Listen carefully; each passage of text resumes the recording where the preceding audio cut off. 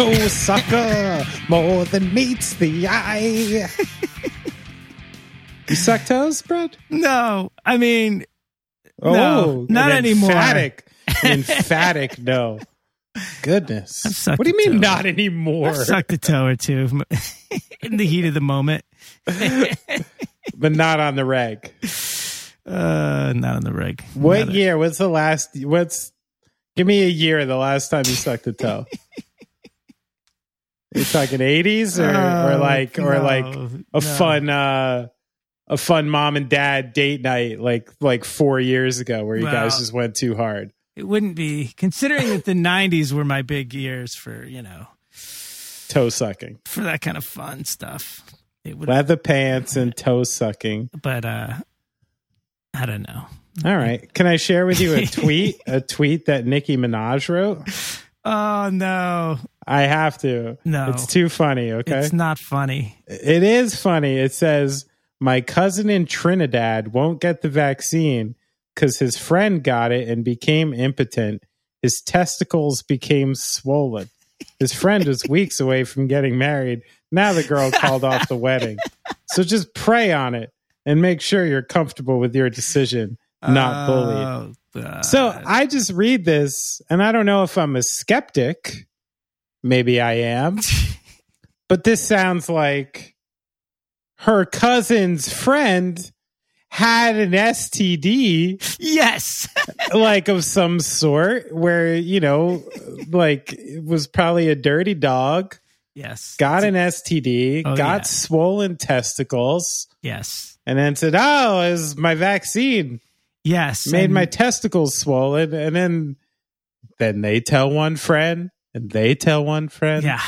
And then before you know it, 26 million Twitter followers are hearing this tale. It's very irresponsible. It's so irresponsible. And it's so hard because the truth is the people that are going to read that and believe it deserve to get COVID and die. I'm sorry. Whoa. It's called Darwinism. It's been around since the beginning of the earth, and there's a reason for it. But unfortunately, there's probably some people scattered in there who will end up paying the price for that insanity. If we believed in Darwinism like that, though, people not much smaller than you were getting discarded into the well, not too long before. So they weren't big enough to fight. The court jester? Oh, goodness. Well, Steve Caballero came on the podcast. Yes, we did manage to get him on. It's we had some technical issues, so it's not the best sounding podcast, but I have to say that as the engineer. But it's the content is what all that counts. The content. It was counts. great. It was great to talk to him. I was. This is one of those people I was intimidated by. Oh yeah, yeah, because it's like. This is just one of those names that I've been, ever since I got into skateboarding, I've seen this name and I've seen this image. And that was a long time ago. That was like 30 plus years ago. So, this guy's been in my general narrative for 3/4 of my life, which is wild, Well, and he's a fucking pioneer. I mean, there's a handful of guys who started skateboarding, and he's one of those guys.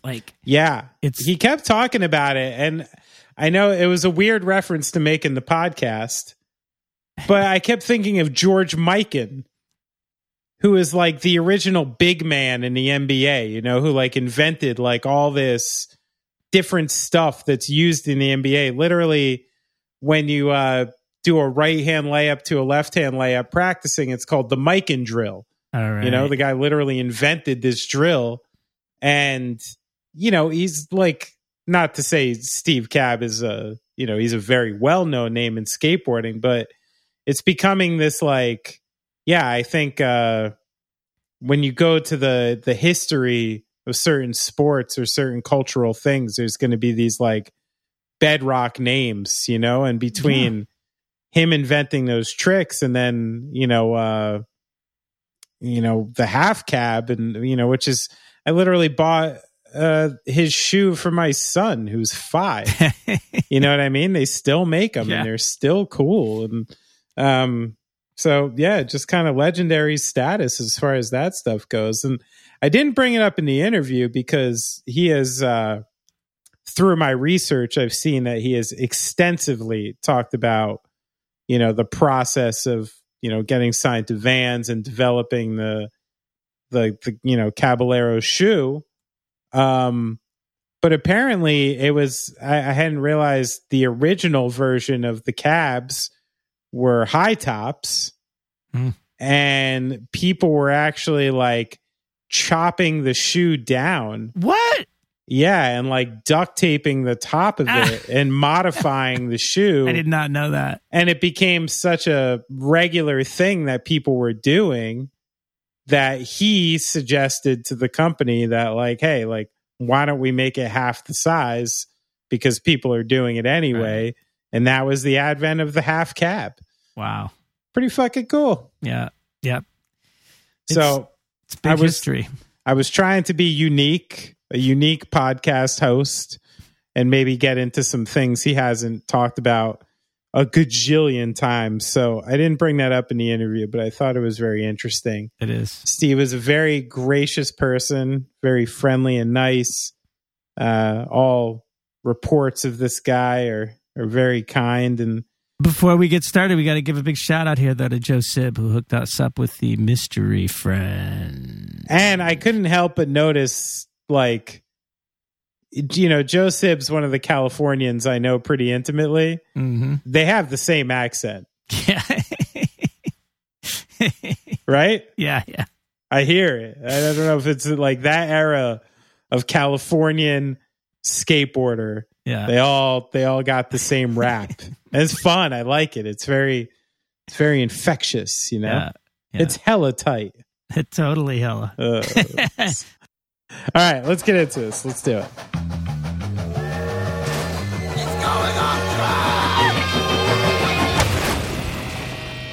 Steve, I know you're a father and you got a bunch of kids over there. What is it, 3? Well, I have 2 kids. I have an older daughter that's in Sacramento, so I have two young kids, 12 and 14. Okay, so as you know well, I got a 5 and a 4-year-old over here. I'm in like the first, week of school back. It's like almost 8:30 at night. So I'm in basketball shorts, like, sure. I think it's fair at this point, right? Oh yeah. I've been there, done that. So I'm feeling for you right now. How is it? I know, when you're a father of kids my age, you always think like things are getting easier in time. But it seems like it just comes with pretty new difficulties, right? What's easier, little kids or the age you have? It's all perspective, and it's also all about personality. Depends on who you're talking about. Right. I'll just tell you one thing: the daughters have been a little bit more difficult than the son. Okay. Interesting. Yeah, they're a little bit more, have been a little bit more strong-willed, as I can describe it. Right. Is that your experience too, Brad? My daughter was a breeze, man. My daughter was born first, and like, your first kid, everything's difficult. You think it's like the hardest thing in the world, and it was literally the easiest thing in the world compared to my son and everybody else's kid. I would say probably the hardest part with my oldest daughter was when she was in her teens, where she really didn't want to have anything to do with me or listen to any of my advice. Right. With that stage, that was probably the toughest. That's all changed now that she's a lot older. And I feel wanted and loved again. So, and right, yeah. So, I guess it all goes in stages. But having kids have never put a damper on me being a parent. Or like, if I ever get remarried again, I wouldn't mind having more kids because I love kids. Cool. Oh, is that something like with the world you were in? Did it take a lot of adjusting to put yourself into like a a parenthood mindset, or are you one of those people who kind of just rolled right into it? You know what? I pretty much roll with everything that I get, include myself in. And, I think for me as an entertainer, as an athlete, as someone has a profession where I have to travel all the time, right. I have to make time for my job. I think it's been tough for the wives that I've married, because one of my complaint of, my first wife, she used to say, like, we got married and, I thought you were going to change, but you're still the same.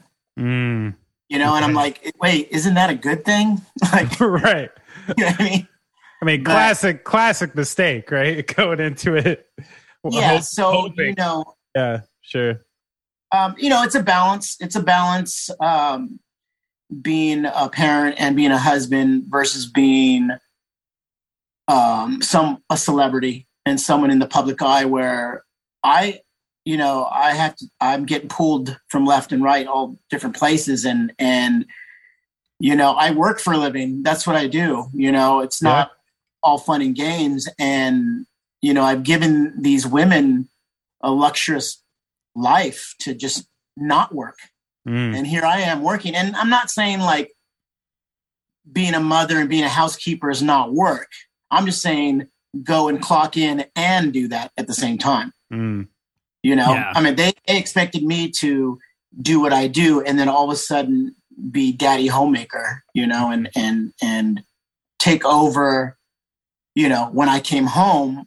But, when I come home from traveling doesn't mean my work ends, And is it the same as me? I know, like, from my experience, you come home from a tour, especially something, with a significant amount of time, and it's like a headspace thing. It's like really difficult to transition back into a, wake up early, grind it day to day kind of lifestyle when you're out there living that very separate lifestyle. It almost takes like an adjustment every time. Was that an issue for you as well with the skateboard traveling? Not really. I meant, like my previous wife, used to be like, okay, you're done from your tour, you're done from a contest. Now it's your turn to take over. Right. Like, I'm like, what do you mean? Like, take over? Like, are you on vacation now or something? Right. I'm home. Yeah. So that's the struggles, and that's just part of, like I said, being a celebrity. I think when someone who is attracted to our celebrity-ness and fame, they have to realize that doesn't stop as soon as you get married and have kids, And I think they forget that, So if I am ever to get married again, I have to reassure this person to say, hey, my life's not going to change because we're married. And two, you don't go on vacation when I come home. If you're going to start a family with me, then be dedicated to be a family person, Right. So, it's just, those are just personal issues. And yeah, for sure. It is a common thing though. I mean, especially, Benny and I are both musicians, and I've definitely seen what you were talking about happening, especially when we were all younger, where, one of the guys marries this girl who was attracted to the drummer in the band, and then she's like, why are you still the drummer in the band, dude? Like, aren't we gonna like go on and have our nice little life together, But it happens on the other side too. I've seen plenty of celebrity situations where, you knew you were marrying a diva, dude. What did you think was going to happen? No, exactly. Like, I had a really great conversation with this very famous artist from LA named Robert Vargas. We were in Biarritz, France, for this show called Wheels and Waves. And we were sitting down talking. We're talking about women and stuff. And he's like, Cab, he's like, we marry these women who are attracted to our fame and fortune, And then as soon as we get together to them, they start resenting the same thing that they're attracted to. It's like, what's up with that? You know, they get jealous because we're traveling and in the limelight, and they're home taking care of the house and the kids, which they signed up for. You know, I mean, if you're going to sign up for that, go all the way. You know, I'm still doing my job. I'm still doing what it takes to put food on the table and to put a roof over your head, you know?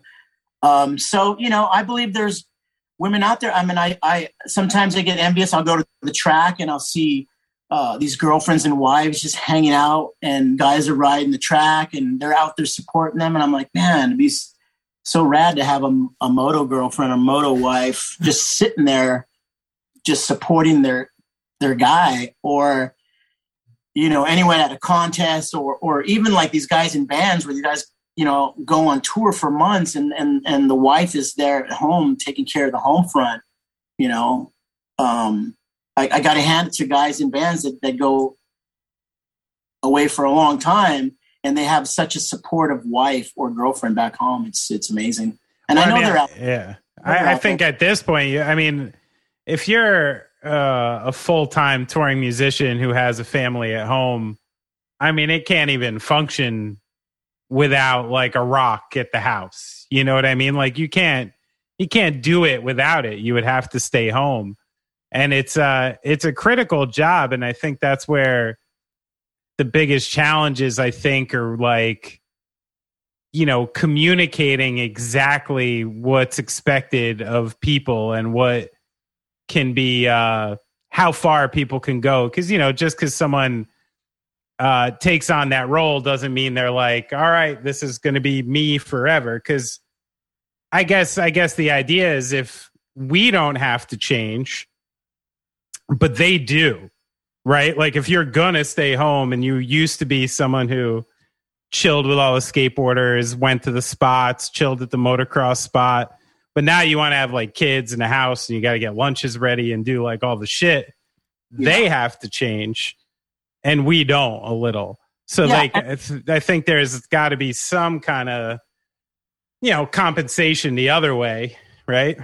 Oh, believe me. I mean, I've changed a lot, and I've changed diapers and made lunches and brought kids to school and picked them up and took kids to BMX racing and take them to the skate park and take them to the beach and take them to church.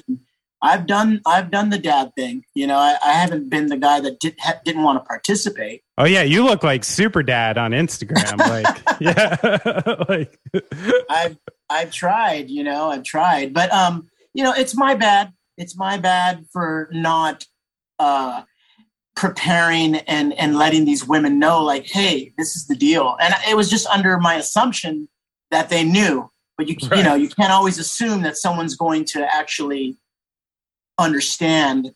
So you know, now I know from experience that if I ever do get in another relationship, and which will probably not be for a long time, because now with this band. And who knows where this is going? I may go on tour, right? You know? Yeah. So it's like one of those things where I don't know if I want to have a girlfriend. I don't know if I want to have a wife right now, because I want to have that freedom to be able to play my guitar and tour with the rest of the guys. Well, I mean, you seem to have like a number of different ways that you can put your attention between the, you know, the art and the skating and the music. I mean, is that how Urethane came to pass? Was you were just in the pandemic and had a, you know, need to get something else going, or was this something you had in the pocket for a while? Well, you know, I don't know if you know, I've been in this band called The Faction for many years. From 1982 to 85 was the run that we had, and then broke up, and then, you know, we spent a couple of years apart and regroup, and spent a couple of years apart, regroup. So we regrouped about 3-4 times from 1985. And right before the pandemic hit, I said, I want to call it quits with the band, because I just felt like it was very stagnant. You know, I felt like playing the same songs over and over. in my 50s when we wrote them when I was 17. Right. You know, and I wanted to grow as a musician, and I wanted to start something new down here in North County and San Diego area. So I told the guys that I'm only playing a couple more shows and that's it. I don't want to play. Where were the Faction guys living? Well, our guitar player lived in Vegas. Okay. Our drummer lived in Sacramento, and our bass player and singer lived in San Jose, and I'm in San Diego. Okay. Yeah. So that's tough. We didn't get together. We never practiced. We just kind of like played along to the CD, and then here we're going to do this set list, and let's meet somewhere and do a show. So that was fun for a while, but you know, like I said, I wanted to grow as a musician. So I started a new band down here in the meantime. And, you know, before the pandemic hit, I was actually playing with this other band for about a year. I was playing bass. There was a guitar player and a drummer, and we wrote about 9 or 10 songs. And then we were looking for a singer. Right.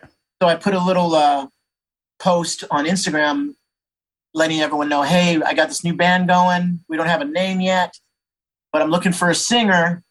Anybody want to try out? And I got a lot of calls. I got a lot of emails, texts. And finally I got this text message from this guy, Tim, who lives in Carlsbad, and he played me a demo, and I fell in love with it.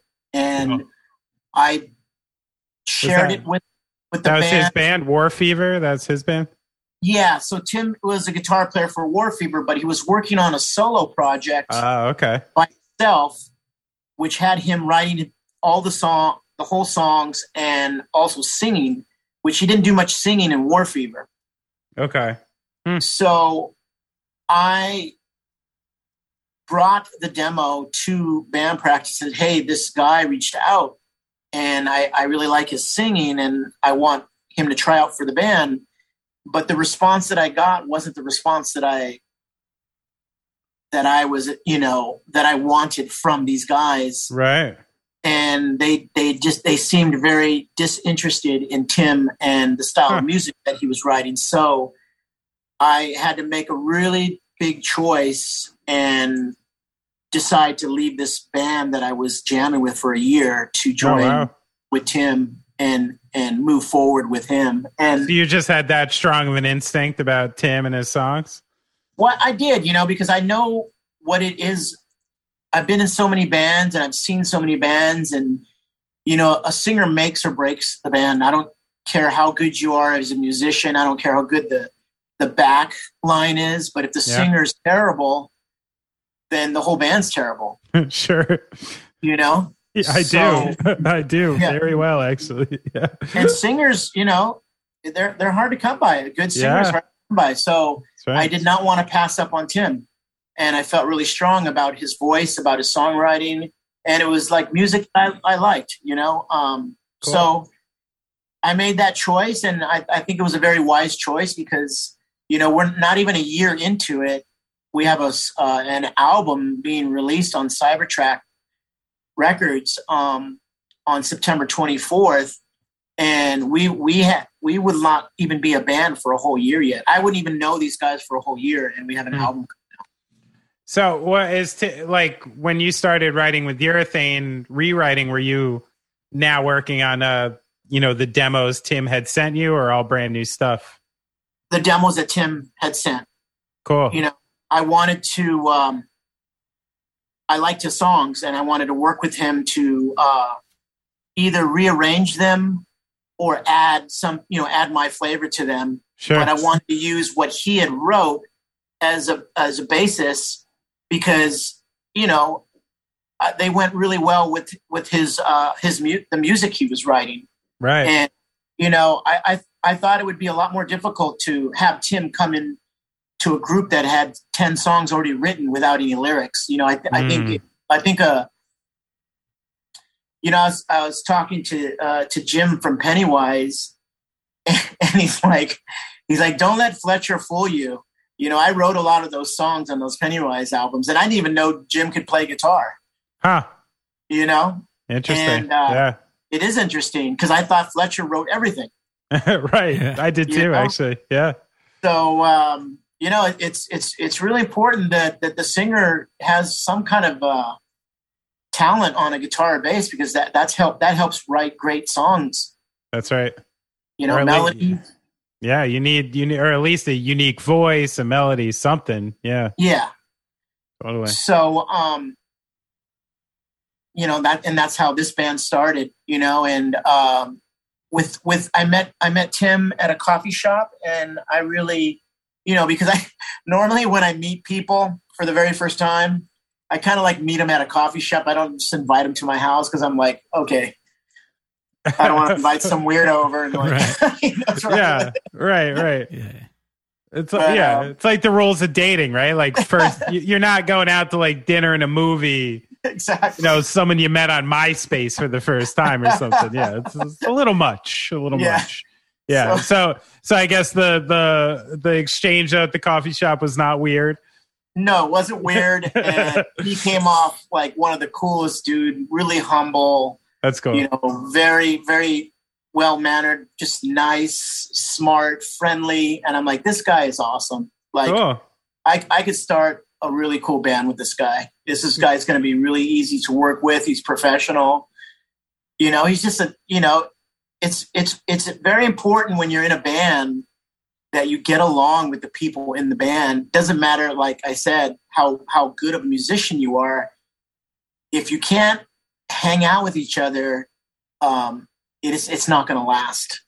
Yeah, and it sounds like he's a good worker too. I mean, I just had an experience. I just went and played music with people I've known for 20 plus years, good musicians, but I've never played with them before. Mm-hmm. And get in a room, everything was good, but one of the most reassuring parts of this project was that I get home, and within 2 days, the 3 demos we had done in studio now had another batch with guitars over it, now had another batch with vocals over it. Yeah. And that was just like an indication. I'm like, oh, good. Like there's a worker in this band too. Like someone who's real focused, someone who's working, someone who's real, and it's not going to tick without that either. It sounds like Tim is a pretty prolific writer and worker too, which is cool. No, he's on everybody in the band. Chad, our bass player, he's the singer for Skipjack. Right. San Diego band that's been playing for years. And our drummer, Dylan, he was a drummer for the Bomb Pops when they first started. Right. But they're all very hard workers. They're professional. They're on time. They're prompt.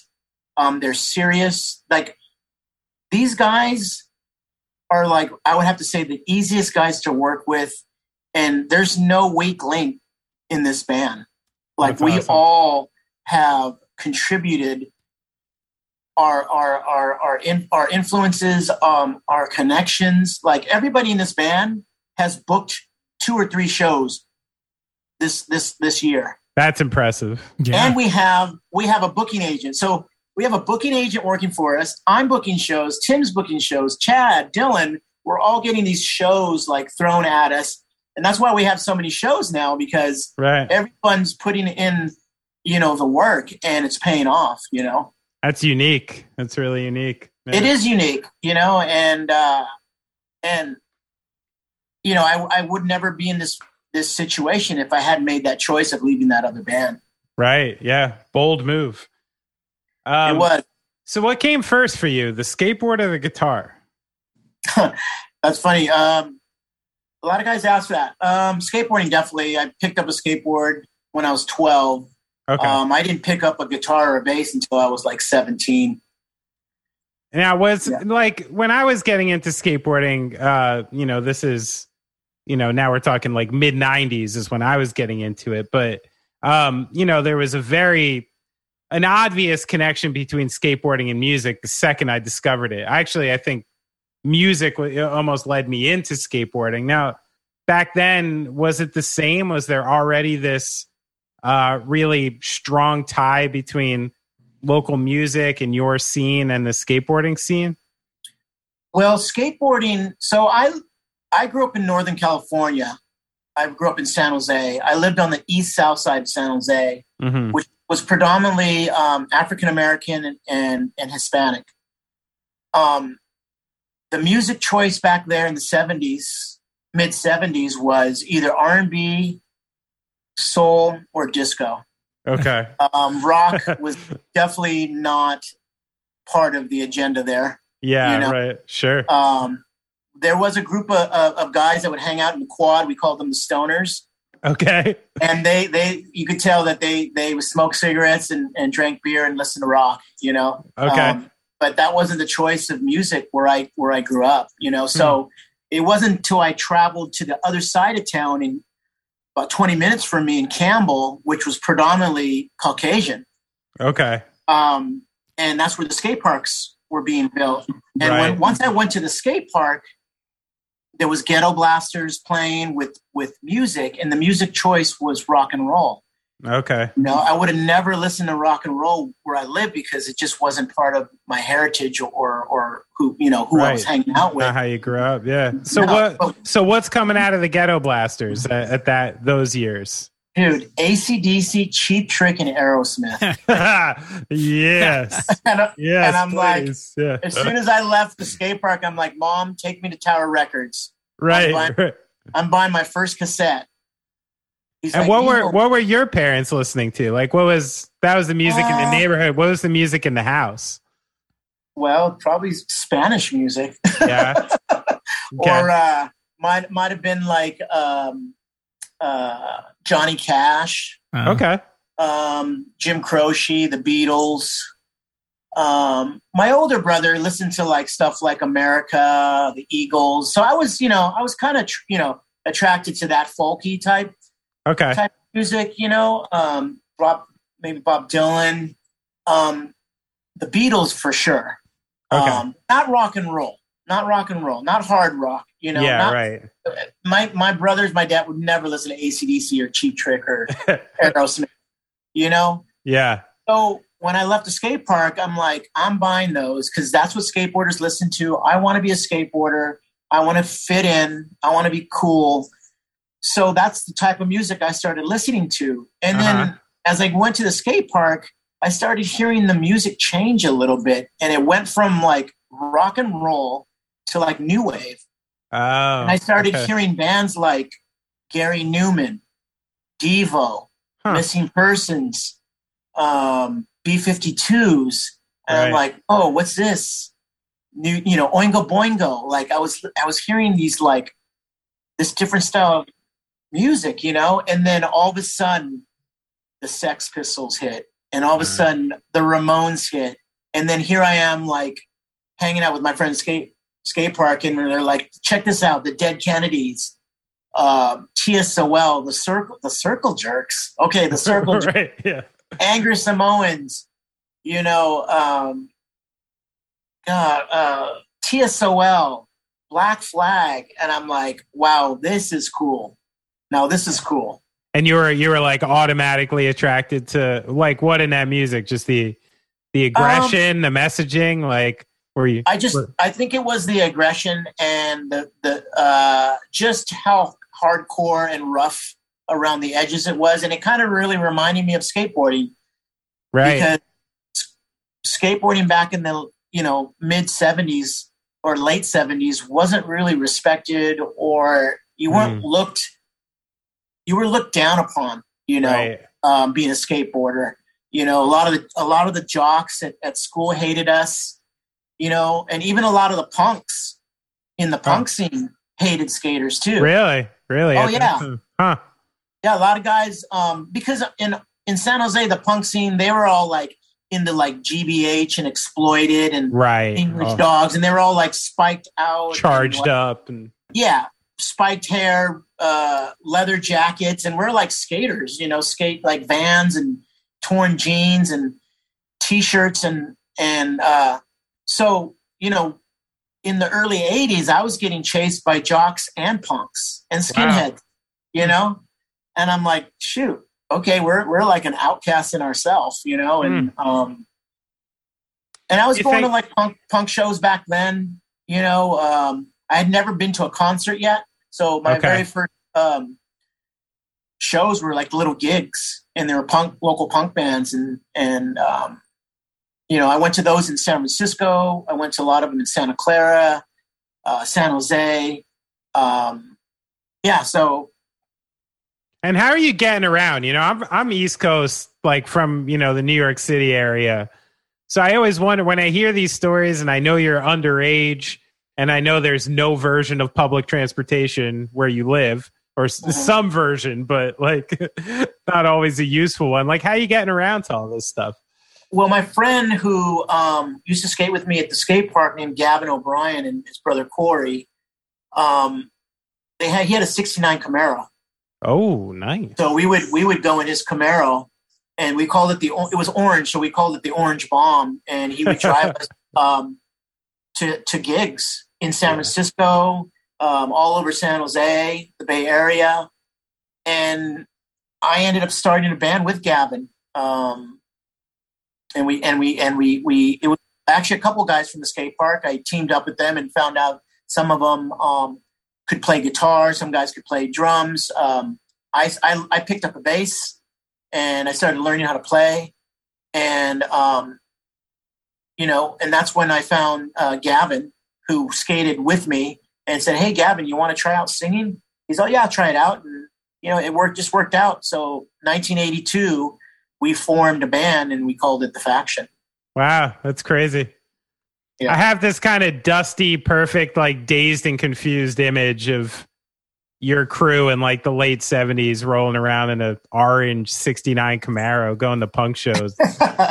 Pretty iconic looking in my head, Well, it was actually more like 81. We were driving in the Orange Bomb, and we were like, the skate parks had already closed by then. Right. And we were looking for skate spots, empty pools, ditches, and during the day, and going to punk shows at night.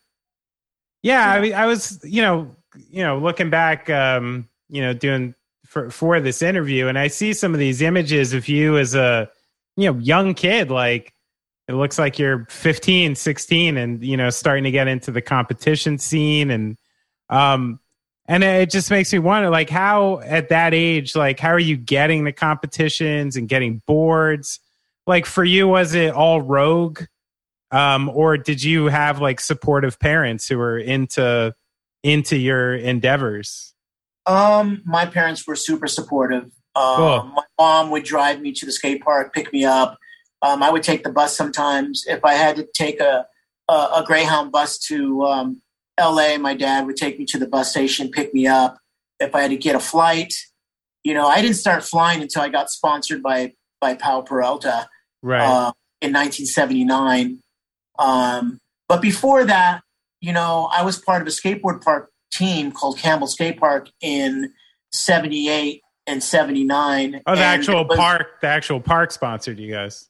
Yeah, because there, back in the late 70s, there was a bunch of skateboard parks that were built by a bunch of investors, and they thought that skateboarding was the next big thing. Oh. And so a lot of people in the Bay Area, a lot of doctors and lawyers and construction guys all pitched in money and try to bank off this new skateboarding phase and build skate parks. And it crashed. It didn't pan out. The land actually ended up being worth more than how many people actually bought memberships and skated. Wow. How are they actually monetizing it? Like private memberships to go skate there? We had to get a membership first, a yearly membership, and then you had to pay hourly. And it wasn't cheap, it was like $1.75 an hour.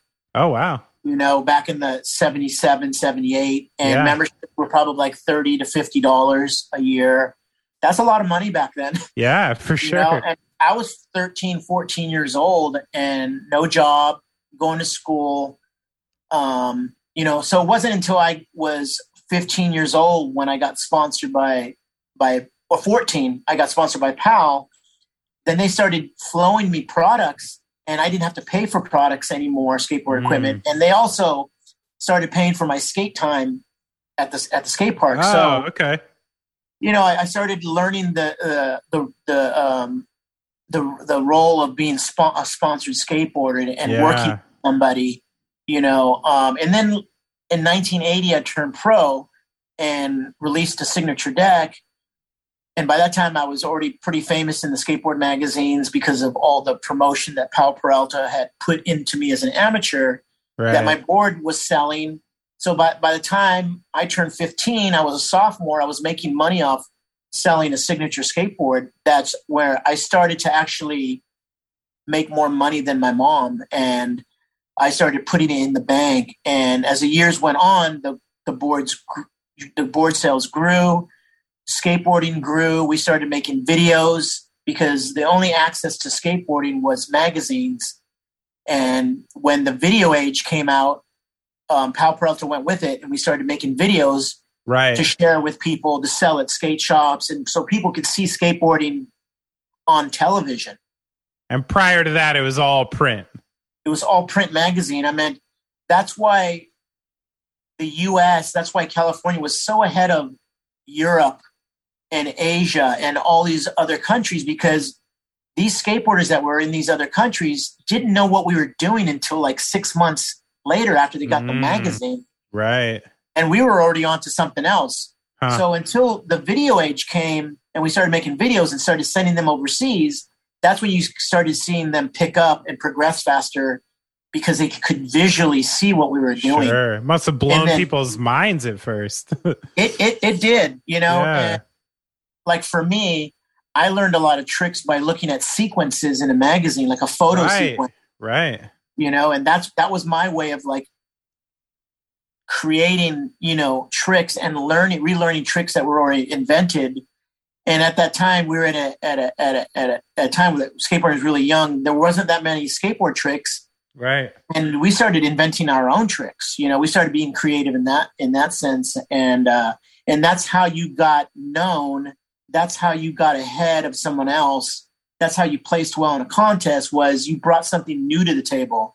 So I had this mindset as a professional skateboarder that every contest, I need to bring something new to the table if I want to place higher. You know, and right. That was my mentality. And I'm glad I learned that at a very young age, because it really helped me push my skateboarding and my professional career. And it's taught me to use that formula with art. It's taught me to use that formula with music. It's like you're just as good as your last CD. You're just as good as your last contest. You're just as good as your last art piece. Push yourself. Do something better. Interesting. You know? Satisfaction is the death of desire, as Hatebreed would say. Pretty much. I mean, don't fall asleep, because there's always someone hungry just like you. And I've always told people it's easier to reach the top. The hardest part is staying there. Right. Sure. That's the hardest part. Do you think like coming up the way you did in that competition circuit kind of maybe framed your outlook for all the other things you do? Like, do you see like music and art at all like competitively? Totally. Huh. Yeah. And the only reason why I say that is because people are judging you left and right, no matter what you do. Sure. Uh-huh. You know, they are judging you. You write a new song, they're like, yeah, that's okay. Yeah. You know, I like it. No, I don't like it. You know, you're going to be critiqued by everything that you do, everything that you say, everything that you wear. There's always someone that has an opinion about what you're about. Yeah. You know? So that could either shape you, form you, or make you disappointed putting yourself out there. And if you learn to just take the opinions of people, you know, like a grain of salt, and just do what you love, it doesn't matter if they like it or not. If you love what you do and you do it for lots of hours, eventually you're going to be successful at it, no matter how accepted it is or not. I mean, sure. I started skateboarding my whole life, and now look at it. It's in the Olympics.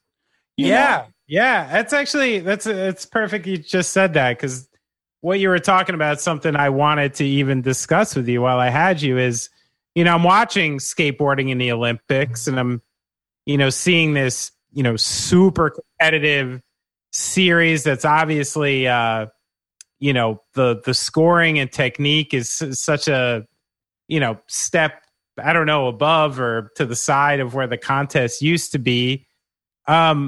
like what do you think of when you see the skateboarding in the Olympics? Like, is it just full pride that the sport you love so much is on such a big stage, or do you have any opinions or thoughts about like the way it's being carried over and like presented in that world?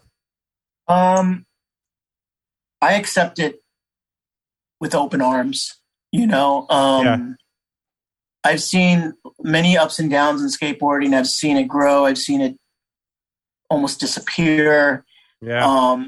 I've been on this roller coaster with this sport, and I have to finally say that we finally arrived in a place where people are going to get what they deserve with all the hard work.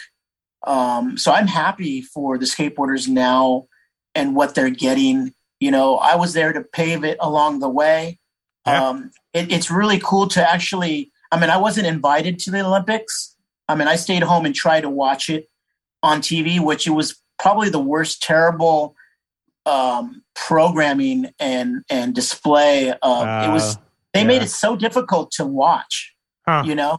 It wasn't how so? Just like the way they were filming the actual skateboarders? No, the way they were streaming it and the platforms they were allowing to watch it on. It's not like you right. Turn on Channel 7 and there's the Olympics. No, yeah. You know? Uh-huh. So that part I think lacked. Yeah, you know, I think it lacked the way you had to download. I mean, I kept getting kicked off of Apple TV to, you know, I was on like NBC Olympics and then I was watching it for a while and all of a sudden I get kicked off. I'm like, yeah, you're not subscribed. Yeah, and I'm like, what are you talking about? Like, okay, well, maybe it'll show up on YouTube, you know, and I'll get to watch it on YouTube. And it was just, that was the part I hated, was how difficult it was to get on a television and watch it. Yeah, right. But like I said, skateboarding Olympics is going to open doors even bigger for skateboarding. And I feel like there's going to be more attention to it. There's going to be a lot of great opportunities. And what was cool was when the Olympics was on, I was getting all these text messages and they're like, dude, they're like saying your name through the whole Olympics. And I'm like, what are you talking about? They're like, half cab this, Caballero to this, rail. And I'm like, awesome. And I'm like, that's so cool. You know, like I'm not there, but I'm there. Oh yeah. You know? Yeah, for sure. Sure, half of them are wearing your kicks. Yeah. You know, so yeah, it's an honor, you know, for something that I created in 1980, invented this trick that transcends 40 years later and people are calling it out.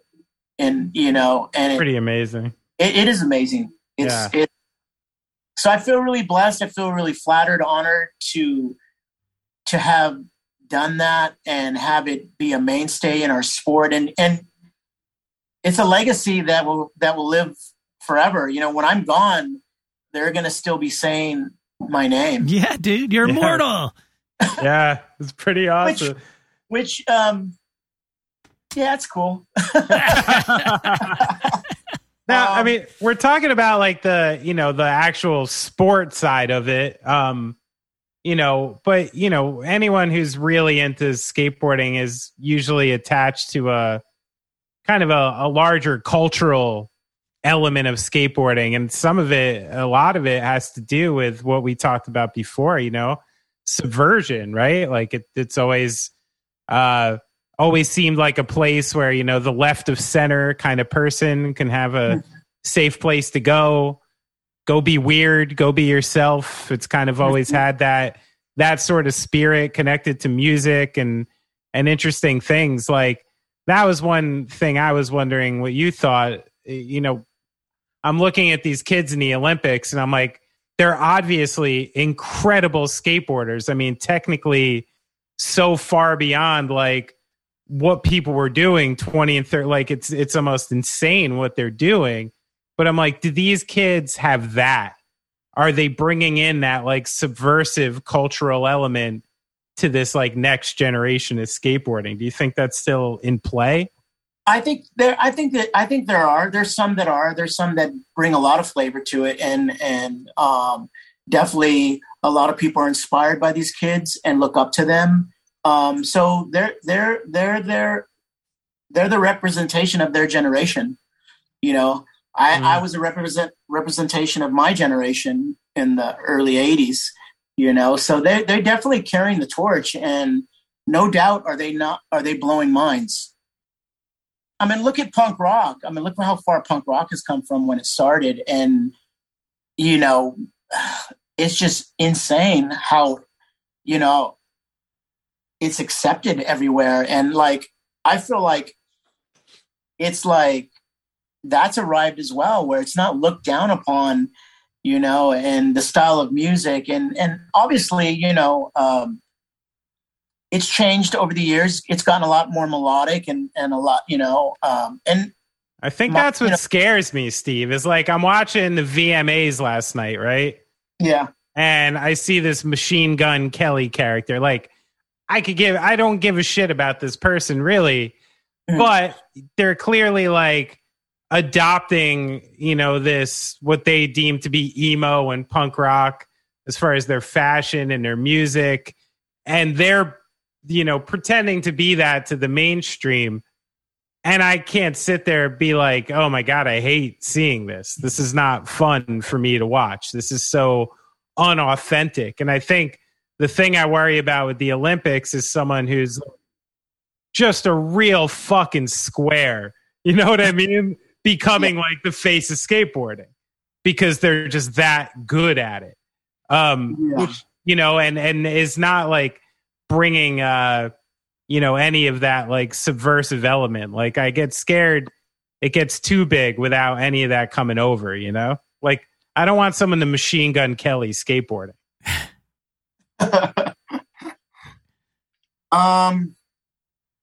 Yeah, I don't know. I meant the style of skateboarding, the style of fashion's changed a lot over the years. I apologize if MGK is your boy. No. I actually like his music, to be honest. And you do? Okay. Yeah, I do. I like what him and Travis are doing. Okay. I know nothing about it. I'm talking shit with no real knowledge about what's actually happening there. They've written some songs, some good songs. You know, okay. They're catchy. All right. His look, I don't think it's fake. I think it's real. I think it's something how he wants to represent himself. You know, I think everybody that has a look is real. I mean, you know, if you're going to go out there and be that person, I mean, that's you. Yeah. You know what I'm saying? Sure. And people change, you know, sometimes people want to stand out, you know, and I mean, look at Marilyn Manson. I mean, that person tried really, really hard to stand out. You know what I'm saying? Yes. That was actually, that took work. Yeah. Right. You know, and there was a purpose for that, you know, and he succeeded, you know, because he's just so like out there. Yeah. And sometimes you gotta do that, you know. In the 80s, you know, we all had our different looks, you know. Right.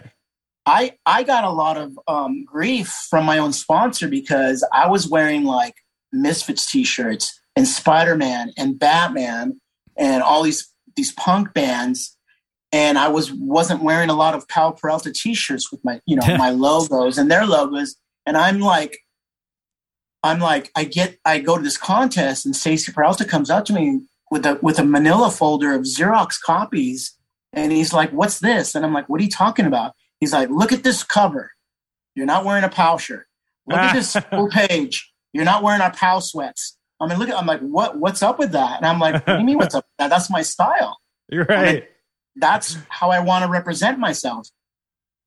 So, you know, even I you know, felt that from my own sponsor. Sure. You know, and I wasn't being fake. I was just, this is how I wanted to represent myself. This is how I wanted to stand out. I didn't want to look like Tony Hawk.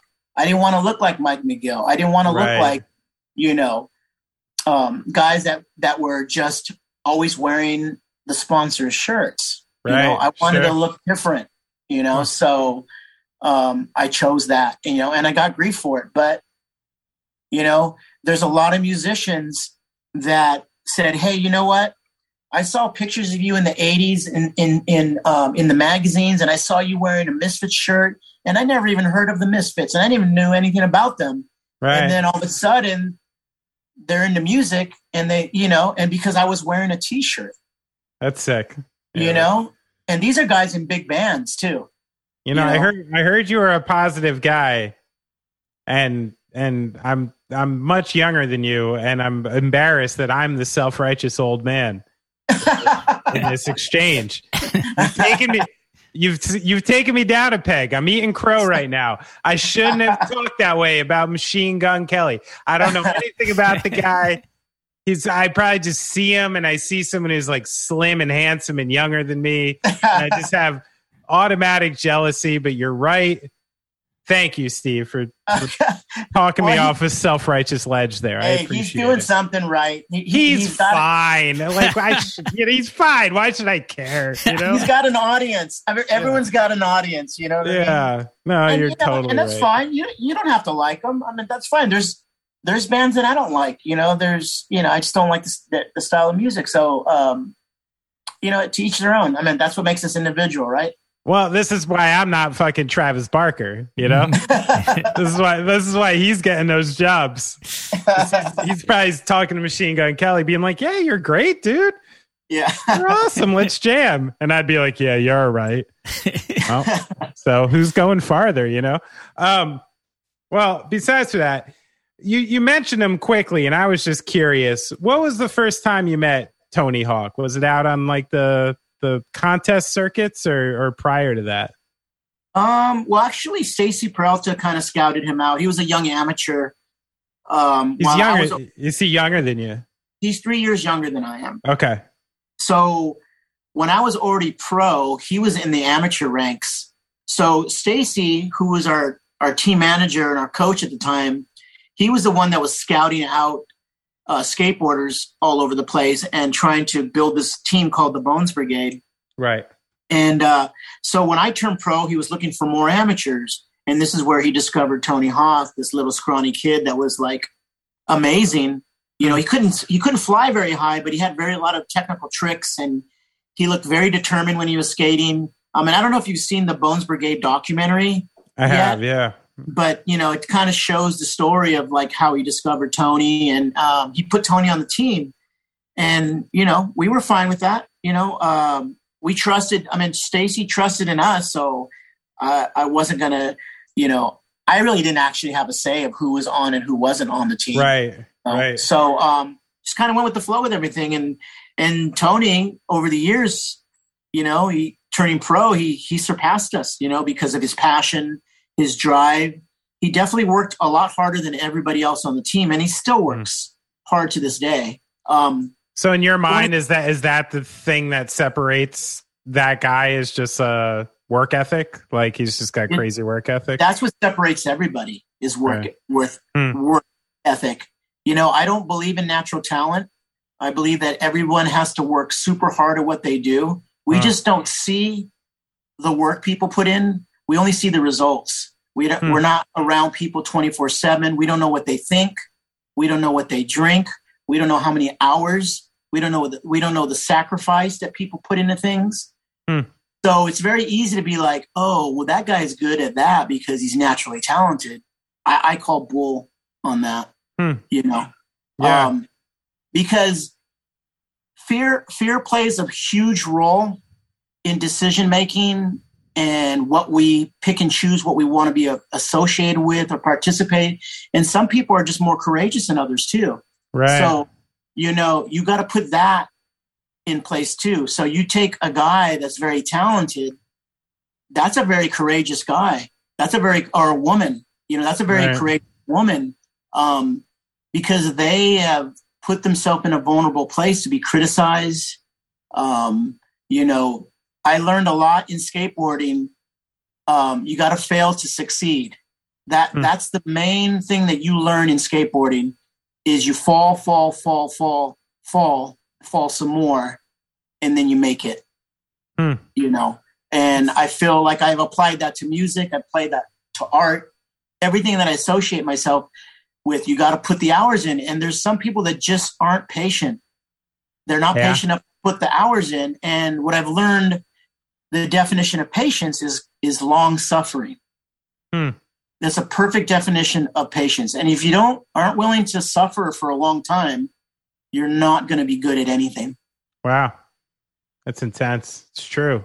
I saw you in a different interview. You had an explanation on how not to get injured, where you said getting your mind in the right mindset and being very positive is one of the ways. And I was thinking for a second, I'm like, I don't exactly understand what one has to do with the other, but it was interesting. Is it more of like when you go into something with like a positive mental attitude like that, it helps to succeed because you're not second guessing yourself? Is that the idea behind that?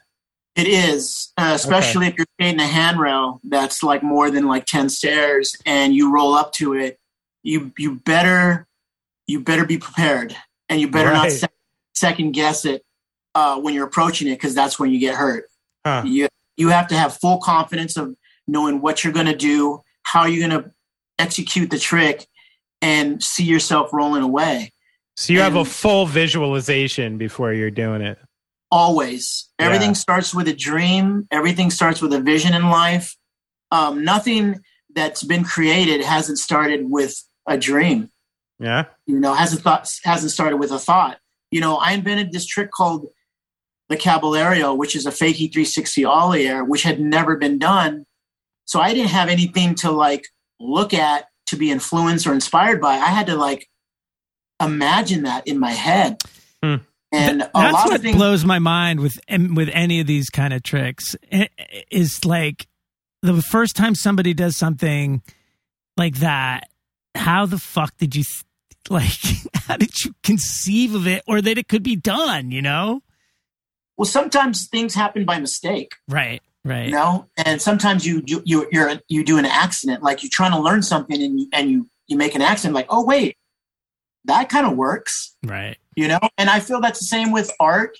I feel that's the same with music. Like, let's say you're playing something and you play a wrong chord. You're like, wait, that actually sounds kind of cool. Yeah. I was supposed to play this chord, but I went and did this chord, or I was supposed to hit a drum beat and I messed up, but no way, that actually, I like that. Right. So, when you talked about street skating and where street skating is now, a lot of that has to do with the Tony Hawk video game, where in 99, in the year 2000, Activision approached Tony Hawk and created this game.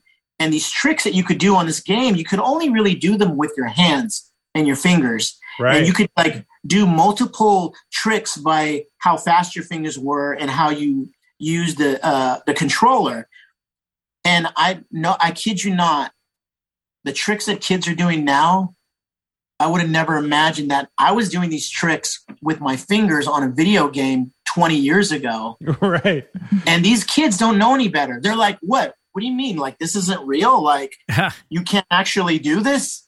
So it's kind of fun and innocent that the fact that these kids see this stuff on video games, imagine and like, well, that can be done, right? And they try it, and sure enough, wow, these kids are doing video game tricks now. That's crazy. I can 50-50 grind on the bottom of this helicopter. No, I mean, it just goes as far as, like as far back as the Wright brothers, like thinking like they can fly. I mean, like, dude, are you crazy? Like, you're going to fly like a bird? Yeah, why not? Yeah, sure. That's so funny. Speaking of, now when Brad asked you that, like, is it the same in music where, you're say listening to, I'm listening to the new Bad Religion record and there's this great song and I'm going to sit down with my, guitar and, not write the same song, but come up with something that I'm inspired by this. Like, who were the people who were like inspiring you to come up with new tricks? Like, who were you vicking like your little pieces from to like come up with your own shit at that time? Well, when I was an amateur, there was a pro skateboarder at the time named Eddie Alguera, who lived near Colton Pipeline area. And he was the top guy, and he was the guy that was pushing the limits of skateboarding progression. And he was on top because he was so adamant of progressing the sport that he would try these tricks that no one had ever done before. So I didn't get to see them until I saw them in the magazines, right? You know, and once I saw something in the magazine, I saw a sequence of it. I'm like, I'm going back to skate park and I'm going to learn this trick, because it's a lot easier to see something, to create something when you've seen it done already, right? But to actually make something from nothing, it takes a lot of passion and drive and a positive mental attitude, like believing in yourself that you can do this, you know. And that's the power of the mind. The mind is very creative, and I feel like we are very creative beings, you know. That's why I believe in God, because I believe that God created everything. I mean, you cannot build something from nothing. Something had to design, like a building. A building just doesn't pop up. Right? There's a designer behind this building to build this building. And that's what I feel like life is all about. Like someone created all this, because there's so much beauty and so much diversity in this world that it just doesn't happen from a big bang. You don't just bang out of nothing and all of a sudden you got, you know, I'm doing a podcast with you. You know what I mean? You think this is a divine podcast? That's nice. Hey, if my divine path was to be a podcast host, all right. You know, someone thought it up. I mean, someone thought of a phone. Someone thought of a computer. Someone thought of something. You know, we're created in the image of God. We are creators. We're capable of creating, thinking, making things from just our mind, our thoughts, our dreams, our passions. You know. So that, you know, that's where I'm at in life. That I feel like we have a purpose, and I feel like it's endless possibilities.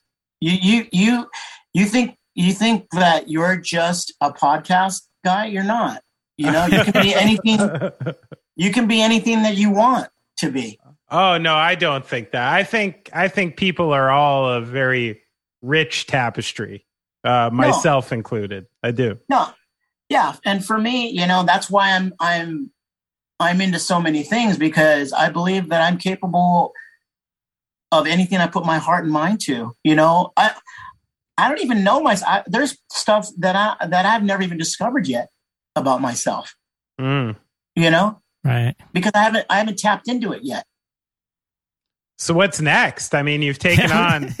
Who knows? I mean, you got a lot of stuff going. Are you going to be a pilot next? Are you going to hot air balloons? Like, if I was passionate about flying, I would become the best pilot there is. Yeah. Nice. You know what I'm saying? And I feel like because I have that attitude, everyone else does.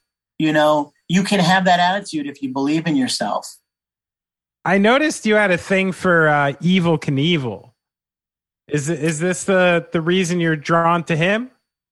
Well, I mean, he offered something to people in the mid 70s that were intrigued and inspired and just wowed over. I mean, he was flirting with death. You know, he was doing something that no one had ever done before. Yeah, and was bringing some excitement. You know, obviously, there's an excitement to danger. You know, of like, you can get hurt or you cannot get hurt. Is he going to make it? Is he not going to make it? You know, there's a suspense. There's a thrill of suspense in that, you know. So anything that can cause pain or harm, there's this part of you that says, I'm attracted to that or I'm not attracted to that, you know. So, you know, it's just exciting. It's exciting. It's kind of like the oldest form of entertainment is hurting yourself, right? Like, well, no, jumping off of high places. I mean, I don't want to hurt myself. No, but I'm saying that's why the people, that's where the excitement comes in, is like, is he going to hurt himself? No, okay. It's like this. So when I was a little kid, there was this huge tree that was at my neighbor's, and it's like, I'm going to climb to the top of that, and it's like, but if I really thought about it, if my mom saw me, she'd be like, no, you're not.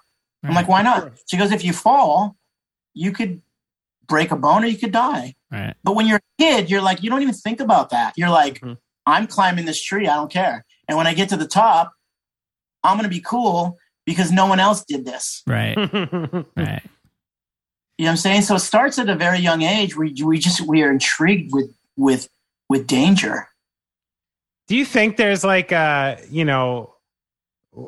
guess one of the far extremes I think about is, the climber, Alex, I forget his name. He's the free solo guy, the one who does the mountain climbing without ropes. I didn't get to see that movie. I heard lots about it, Free Solo. So I definitely want to still see that movie, but I heard that's a great movie. Yeah, it's really cool and it's intense. The actual physical aspect of what he's doing is cool, but the interviews with him and his views about, maybe how close to death you sort of are if you are realistic about it on a day-to-day level. And, that's what I was wondering with the question is like, what do you think is driving people to that? Is there like sort of a almost divine, like spiritual experience that one has when you kind of push yourself to that limit? Like, do you get the same kind of feeling you get when you pray or when you get spiritual? Does it take you to like the middle place? I want to say it's experience. I want to say it's like, so like, let me say with like skateboarding, there's no way that I could explain what it feels like to skateboard, because unless you do it, unless you go through all the hard work and the pain and the suffering, you will never understand what it feels like. Like for me, like I will never understand. I'm not going to say never. I can't understand what it feels like to surf big waves because I'm not there. I haven't put the work into it, but I know it must be an amazing feeling because people do it, Mm-hmm. So, it's that feeling of gratification you get of like pushing yourself and doing something that no one else has done and believing in yourself and accomplishing a goal for yourself. You feel like there's a sense of purpose and a sense of like belonging, that you have something to offer this world that means something to somebody. And in the end, it's true. In the end, it's true. It doesn't matter how much money you make. It doesn't matter how good you are at something. It's all about your heart and how you treat people and how you feel about people. And the best people are the best people with the most kindest, humblest hearts. And those are the people that are more attractive than someone who's rich and famous and who's an asshole. Yeah, 100%. You're right. You know what I'm saying? Can't argue with that. I do. So I've had to deal with that as a person myself. Is I feel like I'm trying to be the best person I can in my heart. And that's why I gravitated towards a spirituality and Christianity, because being sponsored by the best skateboard company or having the most money isn't going to teach me how to be a good person and how to treat people, the best way. I can only learn from my parents or my peers, but they may be a bad influence. They may not be the best influence. You're only as good as around the people you hang out with, Right. But I've learned through reading scripture and reading the Bible that this is the way that God wants us to be around people. And it's a very difficult road because the heart is deceitful. It wants other things that are harmful towards us and other people. But we're not wise enough to see the future. We're very short-sighted as human beings.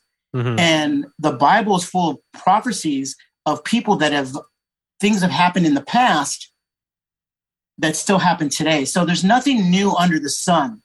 Like nothing right now will ever surprise me. I don't care if you feel like you know somebody, if they out of the ordinary, they do something that you don't, that's out of the blue. Like you're like, oh my goodness, like I thought I knew that person. Like, no, it's just, you're not capable of knowing anyone, because the person that you meet, they're only going to allow so much information for you to know because they want to be looked at in a good light. But if you really know, if you can really see somebody's heart and what their thoughts are and what they've done in the past, I mean, man, we've done a lot of terrible things that we're not proud of. And people really like hold on to those things and they feel like, well, you're such a bad person because like 20 years ago you did this. And like, okay, that was 20 years ago. But, people change. Yeah. People's hearts change, so as human beings, we're very judgmental, very critical, very like, and that's the thing about fame and fortune. It's like you can work yourself way all the way to the top, right? And do all these great things. And then as soon as you say something wrong or do something wrong, they'll just chop you down. The same people who lift you up will smash you to the ground in a second, second. Uh-huh. If they knew everything about you. And that's why it sucks to be a politician or something, because people are just out there to just dig up dirt. You know what I mean? Yeah. And they'll like, you'll do all these great things, but then look what he did when he was 10. Right. Speaking of the past, I'm going to do a 360 here because we have a little segment on this podcast to lighten the mood a little bit sometimes, but it's a little game. It's called Mystery Friend. Who did you piss on? Who did you offend? Were you late to the game? Did you show up at the end? Put on your thinking caps. It's your mystery friend. So I reached out and found a friend of yours. And they told, and asked them for a prompt about something, maybe something funny that happened to you in the past. And so you're going to tell us the story or elaborate on it. And then you have to try to guess who told me the story. So this is a very old story. Now, is this music, skateboarding, or art? Oh, well, I've got a little bit of that. But the first one has to do with your first girlfriend. Oh, okay. And her parents, who I guess walked in on you in the act. Is this true? That was my girlfriend Denise, and she used to love skipping school. She loved it, and I had a little MB5, Honda MB550 that I would just. She'd call me up and she'd be like, I'm not going to school today. Parents are at work. You want to come over? And I'm like, it's raining outside. I'm on a motorcycle. Okay, I'll be over in a second. Right. Yeah. And I just what age are we talking here? Well, I was 18. She was 15 or 16. Okay, so right now, if that happened now, I'd probably been thrown in jail. Okay. Yeah, 18-year-old with a motorcycle. Yeah. You're toast. You're toast, exactly. Buddy. Yeah. So yeah, we're and this is what's hilarious about this. I'd never been with a woman before. She's the one that taught me my sexuality. So I was a virgin at that time. Okay. Yeah. So being 18 years old and a virgin and learning about sexuality, I mean, it's very exciting, and fun. Yeah. And you're like, I want to do this a lot. Yeah. And she was willing. So Speaking of passions we take on as young people. Yeah. And I just remember like we were, at her house in her bed, and then all of a sudden her parents walk in and I'm running towards the closet naked. And I'm super embarrassed, and I'm hiding in there, and then finally they leave and they're like questioning her, like, who is that naked butt that just ran into in the closet? Oh no. Is that your boyfriend, Steve? Like they were like a, kind of a like hippie family, and just like really like they liked me. They loved me. So they were breaking your balls. Pretty much. They just thought it was funny. And so what do you think? You're naked in the closet, just like, oh my God, like I was shitting. I was like, oh my goodness. And I would eat dinner with them, and they'd make me dinner all the time, and I was like so embarrassed. Where are your clothes? Like, where are your clothes at this point? Like, they're on the ground. So you didn't even pick up the evidence. You're clearly in the closet. I'm hearing someone scramble, and I'm like running into like the closet. But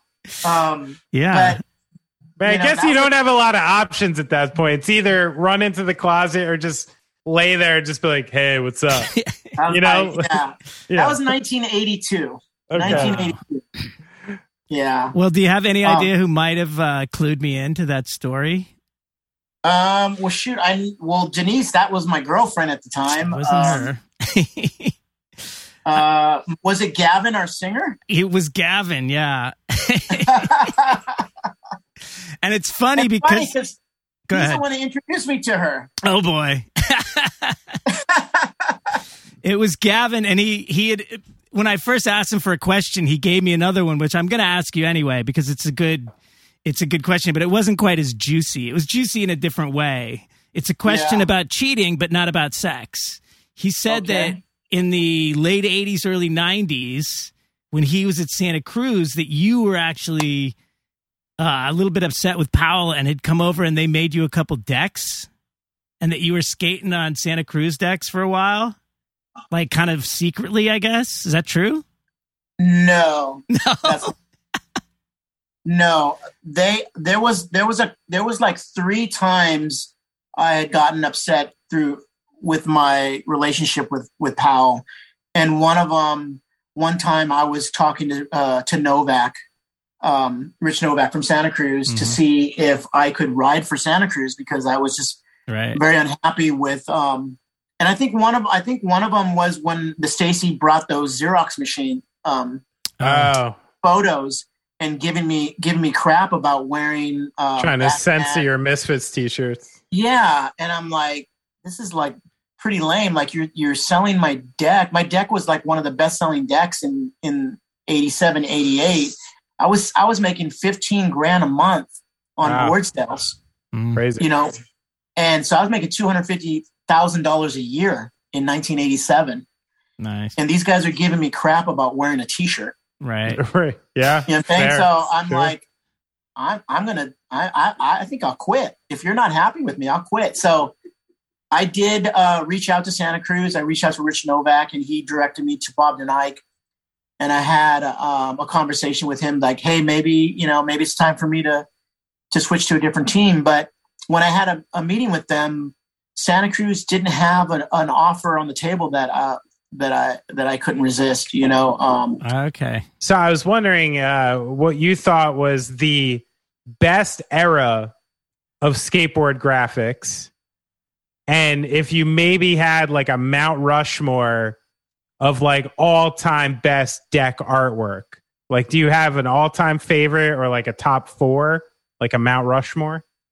Well, I mean, definitely, I will have to say skateboard artists, and definitely Court Johnson from Pal Peralta. A lot of his graphics from the 80s were super popular. Jim Phillips from Santa Cruz, a lot of his graphics were pretty amazing in the 80s. Those were, I would have to say those two were the strongest back in the day. and a lot of stuff that Pusshead drew for Zorlak. Those are timeless as well. But if you look at skateboard history and you look at all the popular graphics at that time, the leading guys were Pal Peralta and Santa Cruz as far as the best artist out there. And through the years, what were your personal favorites where you're like, shit, I got to get that board. It just looks too cool. Well, I did collect skateboards when I was growing up.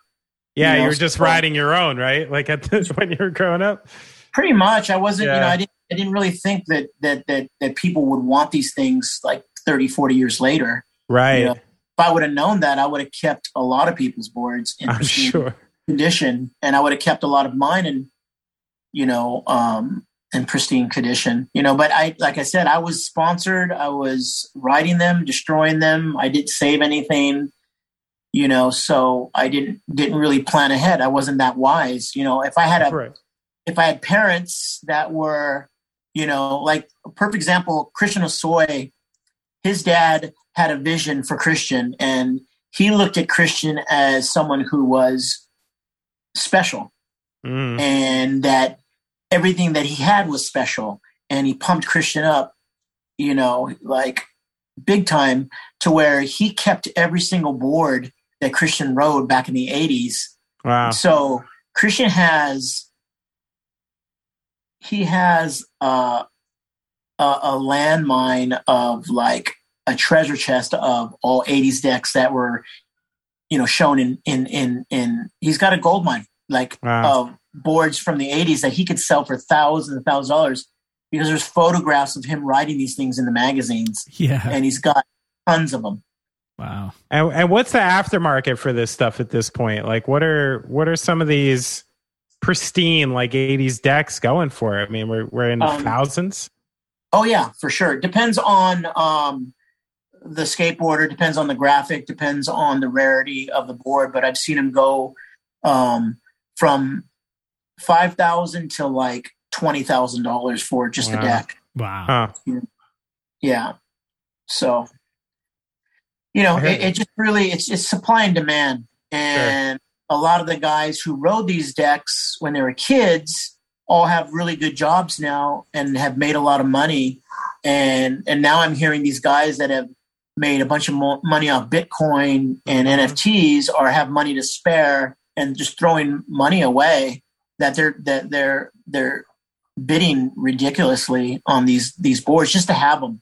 Yeah, apparently something switched in the pandemic, because there's I heard the podcast where apparently the trading card market is at like an all-time high. I know people who run record stores, like, resale for certain like records and used stuff is at, it's almost as if people are transferring their idea of what assets are and finding these new and different ways to like collect assets and make money. And I bet the skateboard decks are, part of that as well. No, they are. There's a lot of enthusiasts and people that, like I said, grew up on this stuff, and they want to be known as the person to have this one board. So it's really to be honest with you, it's all perspective.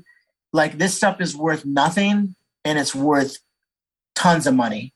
Right. Sure. And that's where I'm going to go back, resorting to, my relationship with God and showing me that all this stuff is just materialistic things that we're not taking with us when we die. So a lot of people who own a lot of things don't actually own things. The things own them, and they either make or break a person. And what it comes down to is like a materialistic thing that's what it is. It's nothing more, nothing less. And at one point, this thing that you crave and you love means so much to you, but the next person standing next to you could care less about that. Sure. So what is it really worth something, or is it worth a lot? Things are only worth what people value. You know, like that's the thing with all of this is like I had an instance once where I was at an auction and I brought some of my band's records, you know, Gaslit Anthem records, nice and sealed, and you know, these really nice looking pieces. I'm like, all right, these are going to go to the auction. The money will go to a decent place, blah, blah, blah. Before the night was out, there was 11 bids on an R. Kelly gold disc and 0 bids on ours. You know, it's just what people value, right? Right. It's all perspective. And I had some money on the R. Kelly one too. I got to be honest. Yeah. I mean, you want that piece in your house, don't you? Well, I have it. And so many people are so afraid to let go of things. It's like, you know, we're just borrowing these things. We don't really own them. It's like, let someone else enjoy it for a little bit. You know, it's like I had these decks. Okay. For example, we'll go back to skateboarding.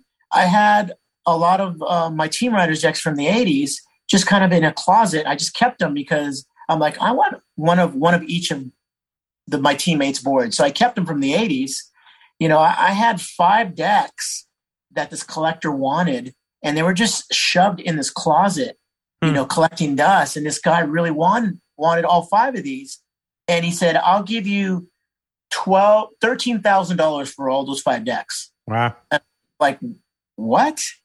And he's like, yeah, I'll give you $13,000. And I'm like, and I wanted to buy this Harley Davidson that my friend was selling for 15. And I'm like, oh my goodness, I could take these 5 decks that are just in a closet collecting dust, and I can have this 1944 flathead Harley that I can race on the beach with all these other motorcycle enthusiasts and hot rodders by just letting someone else have these decks and have them displayed on their wall to look at and be proud of. And I have this killer vintage 1944 Harley Davidson bike that was in the war.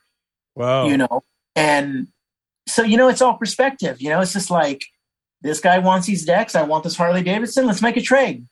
It's a fair deal. A fair deal. That's awesome, man. Well, yeah, Steve, we've kept you for a long time, man. I didn't realize how long we kept you already. And this was fun. Thanks for talking to us. I really enjoyed picking your brain, and thanks for you know, half inventing one of the things I love so much. Even though I was never great at skateboarding, I have a deep love for it, and spent a good part of my childhood staring at you and your friends on video. So I appreciate it. Like, for real. You know, thank you. Yeah, so I'm stoked, and thank you guys for having me. You guys are great. Thanks, man. Yeah, we really appreciate your time, dude. It's been a really fun interview. Yeah, have a great night. Thanks, Steve. You too. Thank you, guys.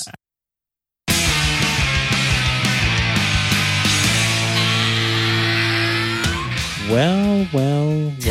A lot of big subjects there. We got into it. Yes, indeed. We go off track here, and it's a safe place for everyone. Yes, indeed it is. You know what I'm saying? And, but I liked a lot of what Steve was talking about. Like, I like the discipline. I like when people talk about, you know, not only the talent, but the discipline, and how the people who make it to the step above are the ones who usually just have this fantastic work ethic. You do not become an immortal skater without having crazy discipline. There's no way. There's no fucking way. You have tricks named after you that people are doing 40 years later. You got to have a lot of discipline. But like, but the greats, like the greats, are the people who come around that have like the unique blend of both, right? Well, yeah, you have to have both. That's what I'm saying. Like, it's not like Tony Hawk and some other guy were just on a totally equal playing field, and then Tony Hawk just worked harder. Like, he was uniquely talented, then coupled it with the work ethic, right? Like, yes. That's when you get the superstars. Yes, exactly. But my point has always been, and mainly to my kids to get them to work harder, is that I guarantee that there was a Tony Hawk or a Steve Caballero who had a little bit more talent than either one of those guys. Who's not in the lexicon because they just didn't take that extra those many extra steps of just busting their ass to be 1,000%. There's always those weird variables, right? Or even the people, it's something I wished when I was younger was not a part of music and entertainment. But, the more and more years I spend in it, it's pretty obvious it is. But this idea of even how you're presenting yourself. Yeah. And your aesthetic. And, even Steve back in the day, is rocking his own T-shirts. Yeah. And just doing things a little bit different to stand out and create his own aesthetic. So it's like this mix of variables, you would like to think that the people who get to the upper echelons of these things do it out of this sheer primal stomach gurgling urge that just comes from within, this divine spirit that's sent to them. But people more likely than not are sitting in their rooms coming up with what they want to be and then just doing it. Right. And that's part of it, I don't know. How many bands sounded like Kiss? I don't know. A bunch, right? Maybe. It's funny you should ask because I'm actually reading this book, which I don't know if I want to prop it because it's not turning out as good as I thought it would be. But it's okay. I almost brought it up because when he said what 3 bands he was listening to, he said what did he say? He said AC/DC, Cheap Trick, and Aerosmith. Right. So this book that I'm reading now is actually about Cheap Trick, Aerosmith, Kiss, and this band Stars. Uh-huh. And they were all connected via management and producers really closely. And they all had kind of the same kind of push and the same, but nobody knows who Stars is. Yeah. And I went back and listened to Stars, and Stars is the only band that I could think of that kind of sounded like Kiss. I've never heard a band that sounded like Kiss. When I was 12 years old and I heard Kiss, that changed my world because there was nobody with that big crunchy guitar sound. Stars actually sounds a little bit harder. Interesting. But it wasn't until the fucking Sex Pistols that you had these crunchy guitars, dude. It just didn't happen. It didn't exist in the 70s. It was, like you said, fucking Steely Dan and fucking Foreigner, dude. Man, I have been put in my place by you old bastards twice on this podcast. Steve took me down a notch with Machine Gun Kelly.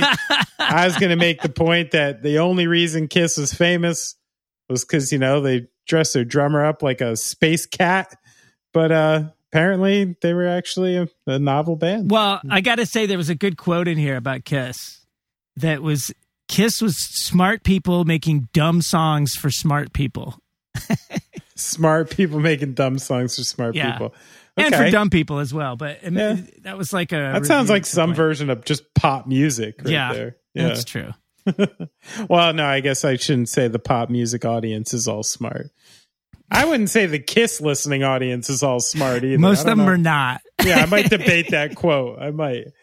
Did I ever tell you, the coolest I ever felt was my friend's older brother had a communion party. That's what it's called, right? You Christians do when you're 15 or 16? I'm going to say, okay. I've never been to one. So I think something like that. All I remember is I ate the ear of a pig. But it's a Catholic thing, I would suppose. This guy was a big Kiss fan, and my mom was this nerdy record collector and stuff. And she randomly, for some reason, had a whole thing of sealed Kiss playing cards. And I'm like, oh, can I have a few to give to this guy for his communion? I gotta say, I was the coolest dude at the party for bringing Kiss trading cards. So big ups to me.